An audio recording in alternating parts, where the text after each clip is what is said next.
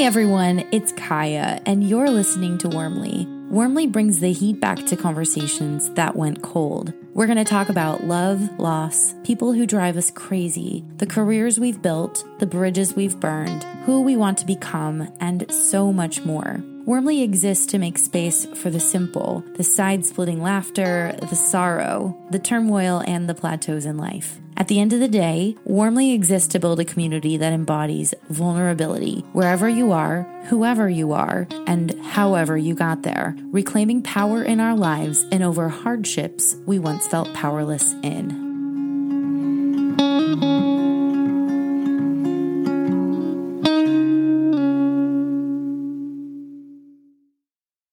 Good morning, good afternoon, or good evening, no matter when or where you're tuning in from. I am glad that you're here.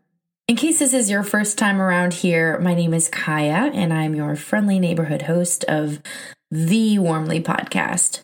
We're coming up on 25 episodes of Warmly, which is pretty wild because that is pretty much the halfway mark for an entire year of Warmly. But today's topic is kind of a follow-up from my episode a couple of weeks ago, where I read a letter that I wrote to a friend I am no longer friends with. Many of you reached out through text, DM, phone calls to share that this message of friendship lost is one that hit especially hard this year. It really struck me that this year of all years, when we've been asked to slow down, take deeper breaths, dial it back, this is the year that so many of our relationships and connections seemed to have fizzled, flopped, and floundered. And even though nothing this year has truly made the highlight reel, I guess I'm mainly just speaking for myself here, those pains that we've felt and the disconnect that we've been subject to has in many ways happened in our own personal silos, which is kind of the focus or the topic today. In spite of the connections that we have suffered this year, I would also be wild not to acknowledge the connections that a year like this has brought to my doorstep. Through this podcast alone, I've been reconnected with many of you or connected to you in ways that has brought about a sweet connection. As we grow and as we try new things, those who are seeking the same outcomes naturally are going to gravitate towards one another or seek one another out. I love this, but in a weird way, it feels like we're all shedding the skin of past relationships, some good and some bad. You know, it felt a little odd to put that episode out there because it's just how vulnerability feels in general for me. But I can't use that weird feeling as an indicator for what not to share and what to share. I still don't really have like a science or a fallback way to really make that decision, except that my general rule of thumb, with only minor exceptions, is that if it's still going on, it's not worth going on and on and on about. At least not, obviously in a public format. Social media and newsletters, podcasts, etc. give people one more outlet to have to make decisions and boundaries around, like what to share, how to share it, and why. Creating silos that feel safe and appropriate for us to examine life are actually a great thing. But the barriers that this year has created for us in sharing time with one another has also made showing up honestly with one another even harder, which is kind of what leads me to our topic for today. Now, one of the ways that I've actually made it through this year is through the enjoyment of this thing called the Skin Deep. And I've referenced it before. It's one of my favorite things, one of the inspirations I cite for starting the podcast.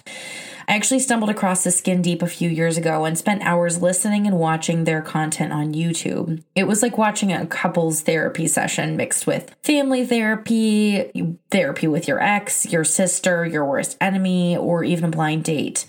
Skin Deep began in 2014 as an exploration of human connection in the digital age. This actually became an Emmy Award-winning interactive documentary that gives you a front seat to real human connection. You may be totally lost, but I'm going to describe in short what they do. They welcome two people and they record them. They provide that couple with a set of questions that evoke heartfelt conversation. This could be a conversation, like I mentioned before, between lovers, friends, siblings, estranged friends, or estranged family members, or even exes.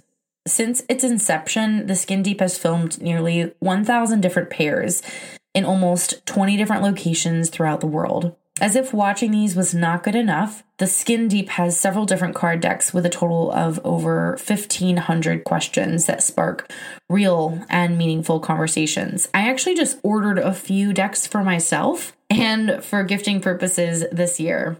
You can check them out at theskindeep.com/shop. There's no code. This is not sponsored. I just love The Skin Deep because it's challenged me and encouraged me to be more vulnerable in my relationships. Anyway, so I ordered several decks. One of those is actually the self deck, which is great for journaling or just self-reflection in general, whatever capacity or medium feels most natural to you.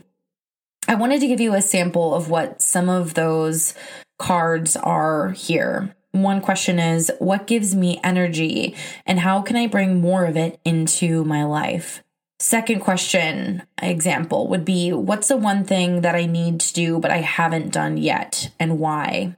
Another example would be, what is the example that I'm leaving for others?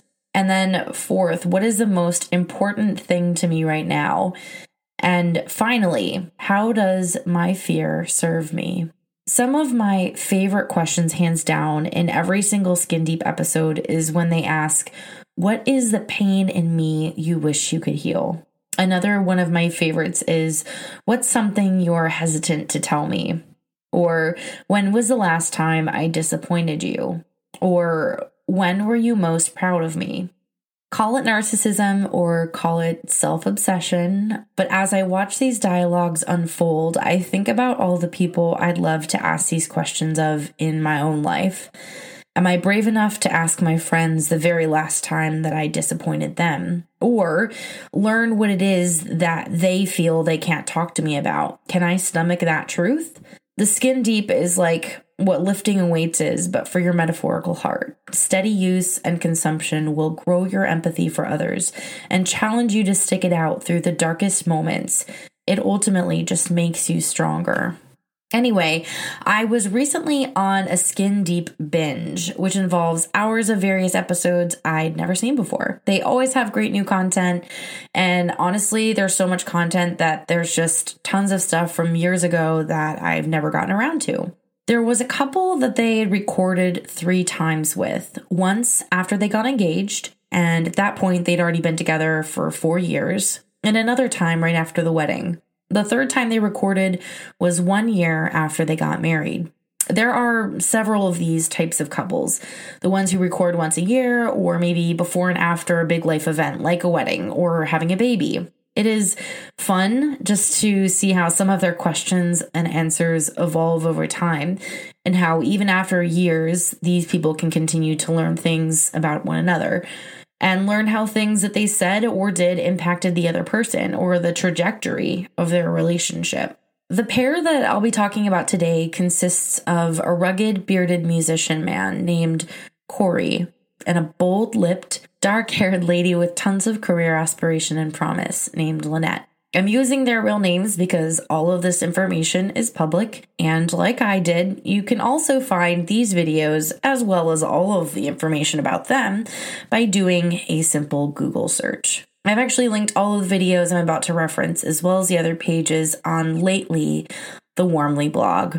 Just visit warmlypod.com/blog and click on the link for today's episode. In their first video, they answered questions like, who has more power in this relationship?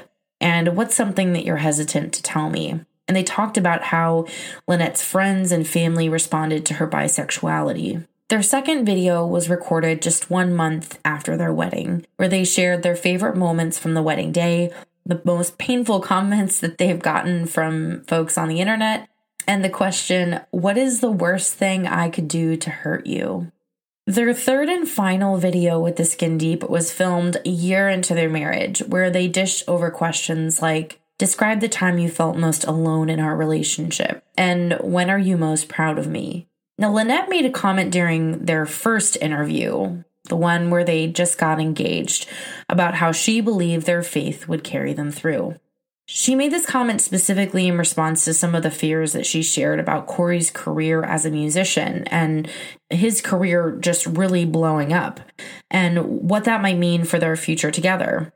Faith, for me, has a history of being rose-colored glasses as much as toxic people, depression, and 4 mimosas at brunch have been in the past. When I heard her say that she knew that because of their faith, they would be okay, it poked the bear inside of me. I found myself whispering underneath my breath, I sure hope she realizes that that is not always true. You see, I have witnessed faith being used as a tactic to elevate someone's human experience and used as a fast pass to plummet through life's painful moments. Some people believe that their faith removes them from some experiences and puts them on another path altogether. Honestly, for some people, it can have that effect. I like to call these people bubble wrap Baptists. This is a term I made up for the purposes of this episode only, but one that I plan on using a lot moving forward. I've actually been looking for a phrase like this for quite some time, and I'm pleased that it's finally here for good. Bubble wrap Baptists are the kind of people who eat, sleep, and breathe the church. The only books they read are the Bible or authors that claim to be distantly related to Jesus himself. Bubble wrap Baptists don't believe that works can save you. It's your faith, after all. But they also happen to be the first ones to point out if your works don't meet their standards or don't align with what everyone else in the crowd is doing. Got questions? Do not bother asking them. Bubble wrap Baptists view the act of questioning as an act of rebellion at best, or deliberate deviation from what the Lord wills at worst. Bubble wrap Baptists have a lot of rules, but not a lot of grace for rule breakers. They have a way of creating a life that appears to and feels to be shrink-wrapped, void of all breathing room, wiggle room, or any other kind of room for vulnerability or error otherwise. Unfortunately for them, a lot of famously bubble-wrapped Baptists were just really good at covering up the truth or convincing themselves that they were inherently more holy, less prone to sin, and all-around better people. Ironically, the person that they claim to love and worship didn't really hang out with these kinds of folks. Jesus was up close and personal with rule breakers and the people who were estranged from their families, the people who were sick or otherwise rejected by their peers or society at large. These bubble wrap Baptists have opted into a life by willingly shutting themselves off from things or people because they are quote unquote worldly. By saying no to alcohol and dance and sex, they've freed up more space in their life for different guests to reside. Pride, sweet and overpowering pride. This often distances them from those they claim to love, but refuse to get too close to. I've learned personally that what works for me and has helped me to grow is adapting to and welcoming voices outside of what I learned in the Bible, and to entertain ideas and people who have had different experiences than I have, allowing them to shape and grow my heart. I believe that our belief in a higher power, if indeed there is one, doesn't prohibit or permit that higher power from making itself known. Our belief doesn't unlock any kind of control that a higher power might have over us in our circumstances. Our neglect doesn't dissuade them either. I believe that we're all subject to the same trials, tests, and temptations, because at the end of the day, we are all human. And a big part of the human experience is navigating things like job loss, miscarriage, and addiction, and boredom. This may not be a popular opinion, but I don't believe that your faith inherently makes it easier to process those negative experiences where loss and grief may grip you. If anything, some of my atheist friends who believe that there is no higher power seem to be the most well-adjusted of us all. They don't really have to come to terms with the idea that there is a higher power. And if there is, why does that higher power really allow these horrible things to unfold in our lives? Anyway, I digress. Lynette's comment was ominous. In that moment, she made me very aware of the silo in which she felt she resided. Ironically, unfortunately, and unbeknownst to her, there were cracks. It revealed in me this ugly sentiment, halfway wishing that the truth of life would rear itself and reveal itself to her. Not that I was wishing pain on her, but my lived experience was so opposite of her sentiment that I guess I just ached to hear her say that she thought their relationship would be okay because of their faith. But at the same time, I used to believe those exact same things. I believed that my faith could get me through the darkest of times. I believed that the obstacles I faced, all of them, could be surmounted if I just had a little more faith, a little more grace, a little more, etc. In fact, I believed that I was called to bestow grace, even to my abuser. The church affirmed this and instructed this. The church did not believe itself to be equipped to offer help when it was most needed. With over 783,000 words at their disposal for instruction, their actions fell short. So I created a silo. That silo was foreign, damp, vacant, and showed lots of promise.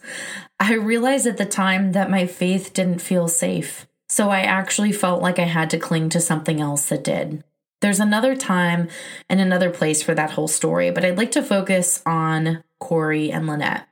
Their 3 skin-deep sessions really only gave me a limited perspective of their lives, but I also felt like there was more to their story beyond what these time capsules revealed.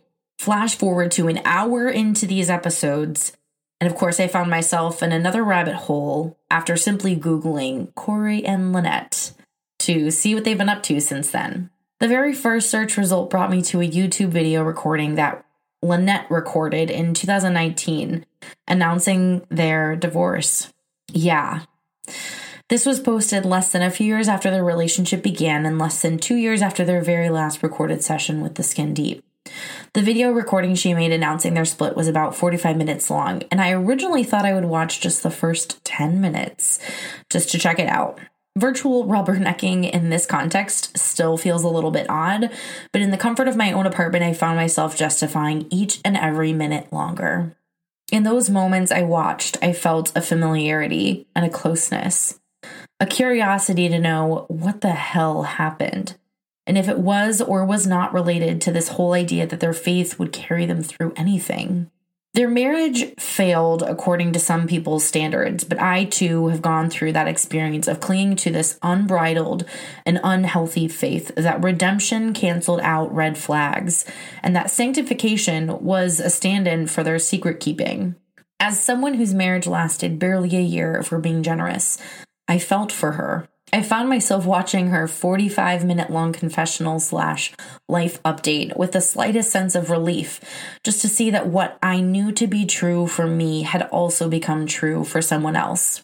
In the same moment I assumed she learned that their faith, didn't have the power to help them through this marriage, I also realized how reckless it was for me to hope for her eventual realization. Even though my internal snark and dialogue had no actual impact on their reality, all of which had already wrapped 3 years ago anyway, I didn't feel okay with how forceful I was with that truth. No, it's not like I was jumping for joy, but I guess I just believe that knowledge is power, and I believe so strongly in the truth of what my experience with marriage and divorce taught me that I was hoping she'd learn sooner rather than later. And unfortunately, it looks like she did. Honestly, she never said what I thought she was going to say. And as much as I was hoping for her to connect her decision and the destruction of their relationship to the church and to their shared faith, just to bring it all full circle, she never actually said those words. And I don't know that she needed to, even if that were true. She didn't say much about faith or religion or any of that. She shared about how within their first year of marriage, they decided to separate for a time, something my ex joked about to me once before I actually up and left. Like, for real. As each minute passed, I became more and more invested in the battery of her experience and the way she chose to tell her story. I was mildly intrigued and also uncomfortably curious about her healing and how she moved forward from that experience. If it was anything like my healing, it felt like it took place in a silo, even when the world was around me. I sometimes find myself wrestling with this deep desire to reach the world with my story, much like she was doing in those moments. But that desire for me has also always been mixed with this utter fear of what would happen if that actually came to fruition. After I got out and survived a relationship fraught with domestic abuse, I kind of felt like there needed to be a silver lining. I needed a why. Many people told me that they felt I would be able to reach others and help so many other women just like me who are part of a church or part of a cyclically abusive relationship or marriage who needed to see that life continues on the other side. As much as I love a good silver lining, especially as an Enneagram 7, I also resented that such a horrible thing had to happen. A lot of it by choices on my part, I suppose. You see, my story and even this platform are something that I hope evoke vulnerability and bravery in your own life. That doesn't mean that every story you have must be told. For me, there are many stories that will probably never get told, but they carry just as much weight and influence and transforming power in my life. You see, this couple had pretty public lives, and they still do. They weren't your traditional celebrity, but these days you don't have to be a traditional celebrity to have your entire life, all of your missteps, celebrations, failures, and plateaus noticed and picked apart by the public eye. We've started building glass silos. In Lynette's YouTube confessional, listeners learned about how strapped they were financially, how violent their fights were, and how lukewarm and unequally yoked their interest was in one another leading up to their engagement. Listeners learned how invested both of them were in keeping up the appearances of what their relationship looked like from the outside instead of actually letting their real struggles be visible and tangible to others. As I watched Lynette share, I was relieved that I never had a life so public that I had to keep the people up to date with something that felt so invasive and so private. I was thankful that what I felt was my greatest and most obvious failure to date was something I could draw a comfortable ring around, measuring which pieces of my story got out, how, when, and where. My silo might be dark and damp and oversized, but it's made of concrete. This got me in my head and in my feels about the whole idea of how our experiences often feel wasted when we let them be what they are, a fleeting moment. This feeling and this sentiment is one I've grown to loathe, but one I'm trying to accept. Here's what I mean by that. My memory is not great. I have very limited memories of my childhood, even my college days. And due to a lot of the trauma I experienced right out of college through my own abusive marriage, I don't remember a lot of that either. For me, everything feels fleeting, every single moment. Sometimes that could feel like a blessing, like being able to forget tough moments that I thought would never end. Other times it's devastating to lose memories I know that others have such fond recall of. What I've done to combat my memory loss is to document via words and photos. These mediums validate my memories because they exist outside of me. They remind me that it happened, not necessarily the medium of using words and photos for public consumption on social media, though there are some occasions in which that feels appropriate. But what I want to share with you today is a truth that I hope never gets lost in all of the vulnerability, in all of the sharing that goes on here, no matter how much is said and what is shared. The things that take up space in your life, memories, people, losses, they don't become more valuable the second that you say them out loud. They're not more devastating if it involves a dead dog or a pickup truck. And your story is not any less powerful if the only person who knows about it is you. Your silo, it still stands. Your struggles are no more behind you if you invite others to partake in your pain. The thrills are no more exciting if and when they're met with the joy and excitement of others. These memories become no more or no less by how you choose to safeguard your story. Your story is not a commodity. It's not a thing to be monetized. These experiences are a gift that not everyone gets to be the recipient of. In fact, those parties where people sit there for hours opening gifts and oohing and aahing over the fuzzy little socks or the bread maker or the limited edition KitchenAid with 5 different paddles have left us to believe that we're entitled to other people's joy, other people's agony, other people's everything. Watching someone else open up their gift does not make it ours. It doesn't mean that you get to touch, feel, poke, prod, or call it your own. We are often trusted with other people's truths, but that doesn't make it our truth. We are invited in, sometimes just for a moment, a snippet of time. The invitation is not a transfer of ownership, but an invitation for connection. Vulnerability is that invitation to pull up a chair and sit down, just for a while. It's not an invitation to step behind the pulpit, wax eloquent about lessons learned, or pit your pain against theirs to see which one is truly worse. As I watched Lynette pour out her agony to over 81,000 viewers, I could not help but wonder if the experience she had could be separated at all from the experience of sharing it with 100,000 people who knew her name, but not much more than that. So what am I trying to say? Clearly, I have a lot of thoughts, but the main thing I'll leave you with is this. We've heard the saying that sharing is caring. And I'm here to say that not everything is meant to be that way. In a world where sharing is glorified and secrets are almost always uncovered, we can still find ways to honor our truth without sharing it, streaming it, and dissecting it into 100,000 pieces. That's it for today. Thanks for tagging along. In case you forgot, I'm your host, Kaya, and this, of course, is Warmly.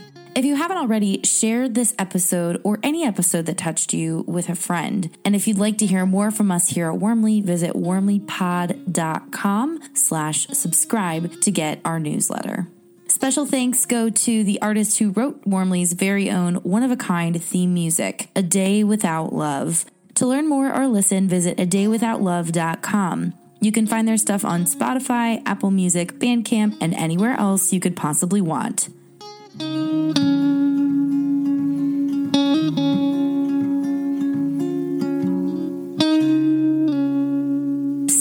Don't forget to rate, review, and subscribe to Warmly on Apple Podcasts.